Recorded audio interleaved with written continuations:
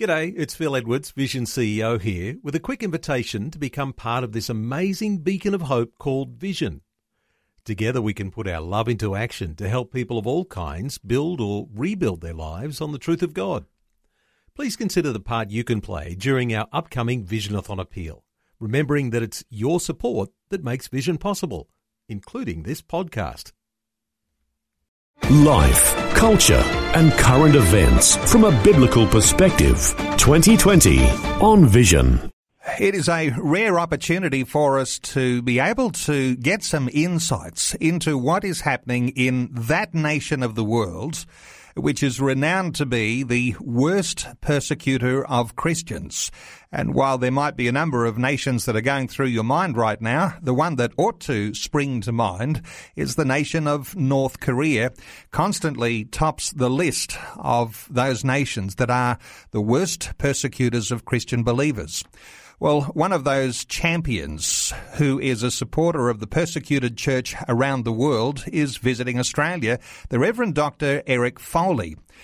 Dr. Foley is the author of a number of books. He also leads what is known as the Underground University, and he's with the organisation Voice of the Martyrs. He's joining us for an update and an insider's view into what's going on in North Korea. Dr. Eric Foley, welcome along to 2020. Oh, thank you, Neil. Thank you for having me. Thanks for your interest in North Korea. Eric, there are a lot of things that we might see in the headlines, and the truth of those things coming in the headlines may or may not be exactly as it is on the ground. I know that there is ongoing tension that exists between North Korea and the Western world, also North Korea and South Korea, and all of those challenges that are going on even with the nation of Japan. As you think of all of the geopolitics, all of the challenges that are facing the region, how is North Korea faring in the way that they respond to the things that are happening around the world? You know, Neil, it's an interesting question when we begin to look at each of these geopolitical issues. Often in the news media, those are viewed as very distinct issues, and I think that Christians actually have the opportunity to have a much clearer perspective of what's happening in North Korea because of our understanding of faith and then how North Korea's own state ideology acts as a corruption of the Christian faith. And this is not what we normally hear reported in the media.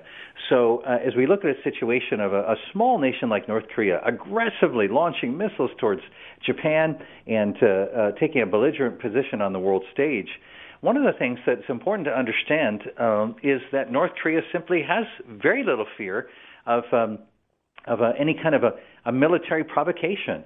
North Korea has the fourth largest standing army of any country in the world. So if we were to say which country has a larger standing army, Russia or North Korea, the shocking answer is North Korea. If we were to say who has more special forces, North Korea or the United States, the answer is North Korea. And so North Korea always takes a very aggressive posture when it comes to the issues like, for example, the troop exercises between North and South Korea, its own missile program. North Korea is under some crushing economic sanctions from the United Nations, and yet it's never been intimidated by economic sanctions. They have a very large underground economy that's largely driven by things like weapons sales and drug sales. And yet, what does cause North Korea a great deal of alarm, but is talked about very little in the media, is Christian faith, and particularly evangelism, discipleship of its population. Is it the case, Eric, that there is such control on people in North Korea that this status of the president as a god is the way that things are under control? Very much so. You know, going back to the inception of the North Korean state, Kim Il-sung, the founder of the North Korean state, actually grew up in a Christian home. He had relatives actually who were in the ministry. And so woven into this very fabric of North Korean life is this idea of the worship of the leader. And so in North Korea, we have more than 15,000 Kim Il-sung research centers where North Koreans gather every week to worship Kim Il-sung. They sing from the Kim Il-sung hymnal. And North Korea has a very developed ideology that actually is Trinitarian in nature. And so in the homes of North Koreans, on the best walls in those homes are pictures of Kim Il-sung, Kim Jong-il, and Kim Il-sung's wife, Kim Jong-suk, who formed this kind of trinity in North Korea, and any North Korean sitting down to eat would look up at those pictures with deep respect and reverence and say, "Thank you for this food, dear father." And so that certainly continues to the grandson of Kim Il-sung, who is Kim Jong-un, who is the leader of North Korea. And one of the things that we've seen in the short time of his ascendancy in North Korea has been a much faster move to divinization, a much faster move to revere him than was seen with either his predecessor, Kim Jong-il, or even Kim Il-sung himself. So this idea of cult mind control, I guess that's one way you'd describe it, because as soon as you've got a cult-like presence in the leader, then control of the people is really the way that leader has to do things in order to keep control of the country. Yes, it's a very powerful kind of a mindset, especially in an East Asian context. In East Asia, we have a very Confucian mindset. Confucius, who is responsible for so much of the philosophy that undergirds China and Korea and Japan. And in this mindset, the father is always regarded as the most important figure, and the leader is regarded as the important figure. And so the image of a father leader, who is literally the father over all of these people in North Korean ideology, means that this father is deserving of all respect. And so in North Korea, the primary connection of even a child would not be to their parents, but would be to the state, and particularly to the Kim family itself. There was, interestingly, Neil, a underground Christian family some years ago.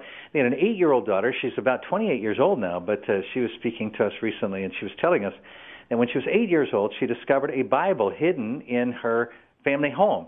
And her immediate thought was, I must report my parents to the state. Now, we would think if it was an 8-year-old, the 8-year-old might think, I need to protect my parents. I need to find out what this is about. But her instinct was, I must report to the state about my parents' activities. And I wish I could tell you that the way that resolved was that the parents then introduced her to Jesus and she became a Christian. But actually, they had to physically restrain her and to try to reason with her to tell her that if she did report them as Christians to the state, that she herself would be taken to a concentration camp, since North Korea's net of justice is cast very broadly. So it wasn't until 5 years later she became a Christian, and that's why underground North Korean Christians don't share their faith with their children until they're about 15 years old. The entire apparatus of the state, Neil, is designed to be able to identify and eliminate Christians. So what is it, Eric, that makes the North Korean state so fearful and so aggressive towards Christians and indeed the presence of a Bible? It's an important distinction between the kind of persecution that Christians experience in North Korea and what they might experience in other parts of the world. In North Korea, persecution happens as a matter of state policy because the existence of the Christian narrative, the Christian ideology, the Christian religion, is what then casts the Juche ideology into doubt as a fraud. When we share the gospel with North Koreans, when we meet them in the various places that we meet them, the interesting thing that their response is almost always the same. They say, "Why are you copying us?" And there are worship services in which someone sings from the Kim Il-sung hymnal, and then someone reads from the writings of Kim Il-sung, and then someone preaches from those writings. They're so similar to the kind of practices that we have as Christians that North Korea simply must eliminate Christians because only Christians stand to expose the Juche ideology as a fraud. And certainly that is why today North Korea continues not only to aggressively attempt to root out Christianity from its own population, but now is beginning to move outside of its borders into China and kidnapping and even executing or murdering missionaries in order to stop the spread of Christianity among its own people. Well, insights into North Korea today. The Reverend Dr. Eric Foley is our guest. He's Chief Executive Officer of Voice of the Martyrs in Korea. We'll continue our conversation in just a few moments about just why Christians are under such intense persecution.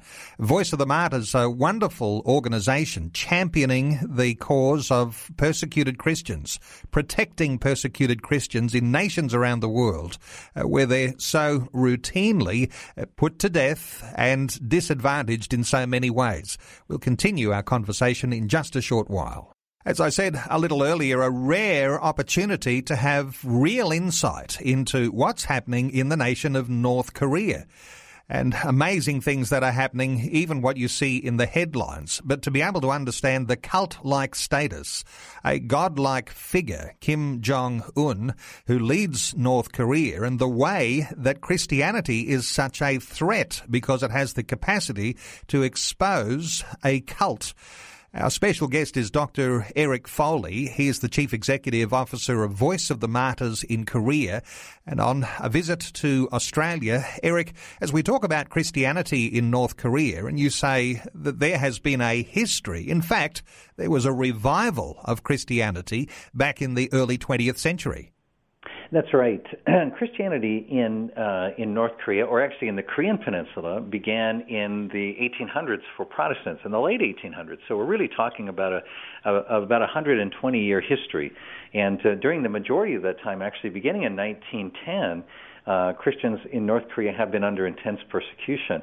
And this is not a small population. As you noted, the presence of Christians in the northern part of Korea particularly began to balloon in 1907 as a result of the Great Pyongyang Revival. This was an extension of the Great Welsh Revival in Europe, and missionaries who came to Korea found very little interest in Christianity in the South, which is very interesting today. Of course, we have 10 of the 11 largest churches in the world in South Korea. We send out more missionaries than any other country except for the United States, and yet North Korea has always been the heart of Korean Christianity, going back to 1907 when Pyongyang was known as the Jerusalem of the East. So it was this great explosion, this tremendous revival of Christianity, and occurred among all of the different classes of North Korea. The northern part of the Korean Peninsula began to send out missionaries to northeast China, down to the southern part of Korea. And then in 1910, when Japan occupied Korea, Korean Christians experienced their first test of an intense persecution that came as the Japanese insisted that Korean Christians must bow at Shinto shrines. So when we think about North Korean Christians today, we're talking about Christians who have experienced and endured persecution for more than 100 years. So for North Koreans, the only kind of Christianity that they have ever known is a Christianity where to believe in Jesus is to risk one's life. You're the author of a number of books. One of those you wrote, These Are the Generations, actually highlights the movement of Christianity from one family generation to the next. In amongst all of this persecution, labour camps, gulags, the persecution that's come from a cult-like leadership in the state. That sort of persecution is normal for most families in North Korea, I imagine. It is, Neil, and I think it's important to understand. Sometimes we have the idea, you can imagine in a country that was so persecuting that you cannot close your eyes and bow your head, you cannot possess a Bible, Christians in North Korea can't gather together. It would be understandable if in a country like that, Christians simply hunkered down and waited for the regime to blow over, the political winds to change, the climate to become more favorable to express their faith. But again, as I mentioned, that's not the case in North Korea because Korean Christians in the North have only known this intense type of persecution. And so the amazing thing is that they simply carry out the activities that we would expect of Christians, from worship to prayer to evangelism to discipleship. But along the way, they've developed practices that are truly unique. And so we should not extrapolate. We shouldn't look at China and assume that the North Korean church is like the Chinese church, or that the North Korean church is like other persecuted churches. They've really developed very unique practices to enable them to not only survive, but to continue to share their faith. And so that's why today, now more than 100 years after that great Pyongyang revival, we have about 100,000 Christians in North Korea. And now of a population of 21 million, that doesn't sound like a lot, but it takes a lot of Christians to make 100,000 Christians in North Korea. About 30,000, Neil, are in concentration camps, and that's something that has gained increasing exposure in the last few years through, for example, the publication of the United Nations Commission of Inquiry report on human rights abuses in North Korea. Let's talk about those concentration camps and what happens to people who are believers, followers of Jesus Christ, in the context of being a Christian in North Korea. What is the likely outcome for people who are exposed as Christians? Well, no one ever emerges from the concentration camps, other than there have been a few people over this vast stretch of North Korean history that have escaped from the camps and have managed to provide some details, for example, in the UN report. But for the most part, Christians enter into the camps. And I should note, and this is something that was fascinating to me in writing the book, These Are the Generations, with Mr. and Mrs. Bay, the underground Christians who are the co-authors of the book. Mr. Bay's mother and father actually ended up in a concentration camp. And what I found so interesting was that North Korean Christians consider concentration camps not to be an unbelievably tragic outcome to be avoided. They simply embrace this as part of their mission field. And so most North Korean Christians have a strong sense, that it is very likely that their lives will end in a concentration camp. And indeed, that's probably a very practical sense, because many of them do. About 5 or 6 years ago, the North Korean state began to realize that in prison, Christianity spreads very quickly. And so the witness of the North Korean underground Christians in concentration camps was so effective, not even a witness through words, but sometimes, for example, a witness by volunteering for the worst task, a witness of giving up what little food that they had. So Christianity spread so well in the camps that Christians are now segregated in the camps in North Korea, so that they're not permitted to interact with other prisoners. Is it the case that Mr. Bay is quoted as saying prison is the best seminary training a Christian can get? Absolutely. You know, often when I'm interviewed, reporters or hosts will say to me, they'll introduce me by saying, Pastor Foley works in the worst place to be a Christian. And yet that is a sentiment I have never heard a North Korean underground Christian share. I've not heard underground North Korean Christians say, help us escape, help us to get out of here. But quite the opposite. They have embraced the reality of their situation up to and including concentration camps and prisons. And generally their attitude is that in prison they experience an extra closeness of God. And this is something that we'll hear from persecuted Christians around the world, and certainly North Koreans exemplify that. They speak about a time of where there are no distractions, where it's possible simply to memorize and rememorize scriptures and think of the hymns that one knows, in one's mind. And so they usually emerge from prison, if they're not in a concentration camp but just in a prison setting, they usually emerge from prison much more deeply rooted in the Lord. And so I think it's an important lesson for us to understand that Christian faith doesn't end and can't be exterminated in concentration camps. In fact, it takes root even more deeply. Tell me how Australian Christians can be supporters of the work that you do there in Korea and stretching across the border into North Korea in ways that perhaps we're not all so familiar with, and some ways that I'm sure are actually quite secret. How can Australian Christians support the work that you're doing, Eric? I have to answer that question by telling a bit of an embarrassing story about myself as an American. I live now in South Korea, but I'm originally from the United States. And when my wife and I founded our ministry 16 years ago, we met our first underground believers. And I was every bit the American pastor that you would imagine, that as I looked across the table at this underground North Korean believer, I said to him, "How can I pray for you?" And his response was to look at me and say, "You pray for me? We pray for you." And I was puzzled by his response. I said, "Well, why would you pray for us? We're from America. You need Bibles, you need medicine, whatever it is that you need, we can provide it." And he said, "Well, that's the trouble with you Americans and South Koreans. You have so much money and so much freedom that you often end up putting your faith in your money and your freedom." He said, "We North Koreans have neither money nor freedom. We have only Christ, and we have come to realize that Christ is sufficient." And so one of the things I think is really important for Christians around the world, and especially for Australian Christians, is the way that we approach the persecuted church is not to look at them in a position of pity or to pray simply that they would be made like us.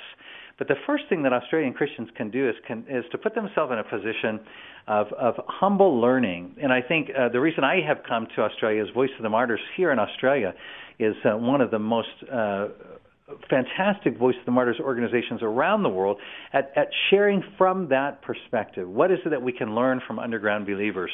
And so Voice of the Martyrs Australia, through its website, through its newsletters, through the books it produces, I believe is producing important material for Australian Christians to be able to learn a different perspective of persecuted Christianity. In the news today, it's very popular to talk about the assault on Christians around the world as if it was something to be eliminated and overcome through political means. But Voice of the Martyrs always points out that in the Bible, the state of persecution is simply part of living a faithful life, godly life in Christ Jesus, as Paul says to Timothy.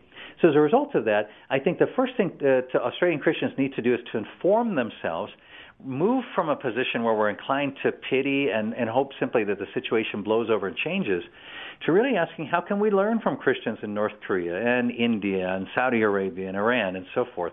From that position, then, we're in we have a great advantage to know then how we can become the junior partners in partnerships where our prayers and our financial resources can be used not in a way of leading the effort in a particular country. Our founder, Pastor Richard Wurmbrand, years ago said, give us the tools and we'll complete the work. And a lot of times the solutions to the problems that North Korean Christians or other underground Christians are facing are very different than what we would imagine them to be as Australian or American Christians. We have that situation now in areas of North Korea where we have large numbers of women who are being sex trafficked by the North Korean government into China. And well-meaning Christian organizations will try to help those women escape to South Korea. But in doing that, the problem is that it is now leaving large numbers of orphans in northeast China from the children that these women had as part of these forced marriages. We have more than 15,000 of these orphans that have no citizenship in China or North Korea. They can't get medicine or health care. They can't be adopted. They can't go to school. And then when the women are taken to South Korea, the rate of death due to suicide is 17.6%. And so the solution is not simply taking women out of that situation or helping them to become like us and have more money or more freedom. So when we listen to North Korean Christians and say, how do we solve this problem? Their solutions are very different than what we would expect. Their focus is on trying to help those families, the husbands, the wives, and the children who were formed through slavery to be transformed by Christ. And that's something that would be very unusual for us as Australian Christians or American Christians. Those are not the kind of solutions we would think of.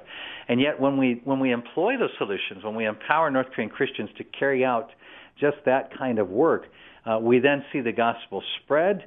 We see people coming to know Christ in a deep way. We see life preserved. We see families held together. And so I think we really need to be in a listening posture, Neil, and that is what Voice of the Martyrs Australia is all about, is listening to the voice of the martyrs. Well, I'll help our listeners connect with you. Voice of the Martyrs, a wonderful organisation. Here's the website so that you can take advantage of some of those resources that will increase our understanding of what it is to be a supporter, or not so much supporter as the way that Eric's putting it, he's saying to be a partner with those who are undergoing such intense persecution in North Korea. Voice of the Martyrs website is vom.com.au. Easy to remember, vom.com.au. The Reverend Dr. Eric Foley is the Chief Executive Officer of Voice of the Martyrs in Korea. Eric, thank you so much for taking some time. Let's do this again sometime and get another update, but thanks for being with us today on 2020. Thanks, Neil, for having me. Before you go, thanks for listening. There's lots more great audio on demand, or you can listen to us live at visionradio.org.au. And remember, Vision is listener supported. Your donation, large or small, will help us continue connecting faith to life for hundreds of thousands of people across Australia and around the world. Learn more or donate today at visionradio.org.au.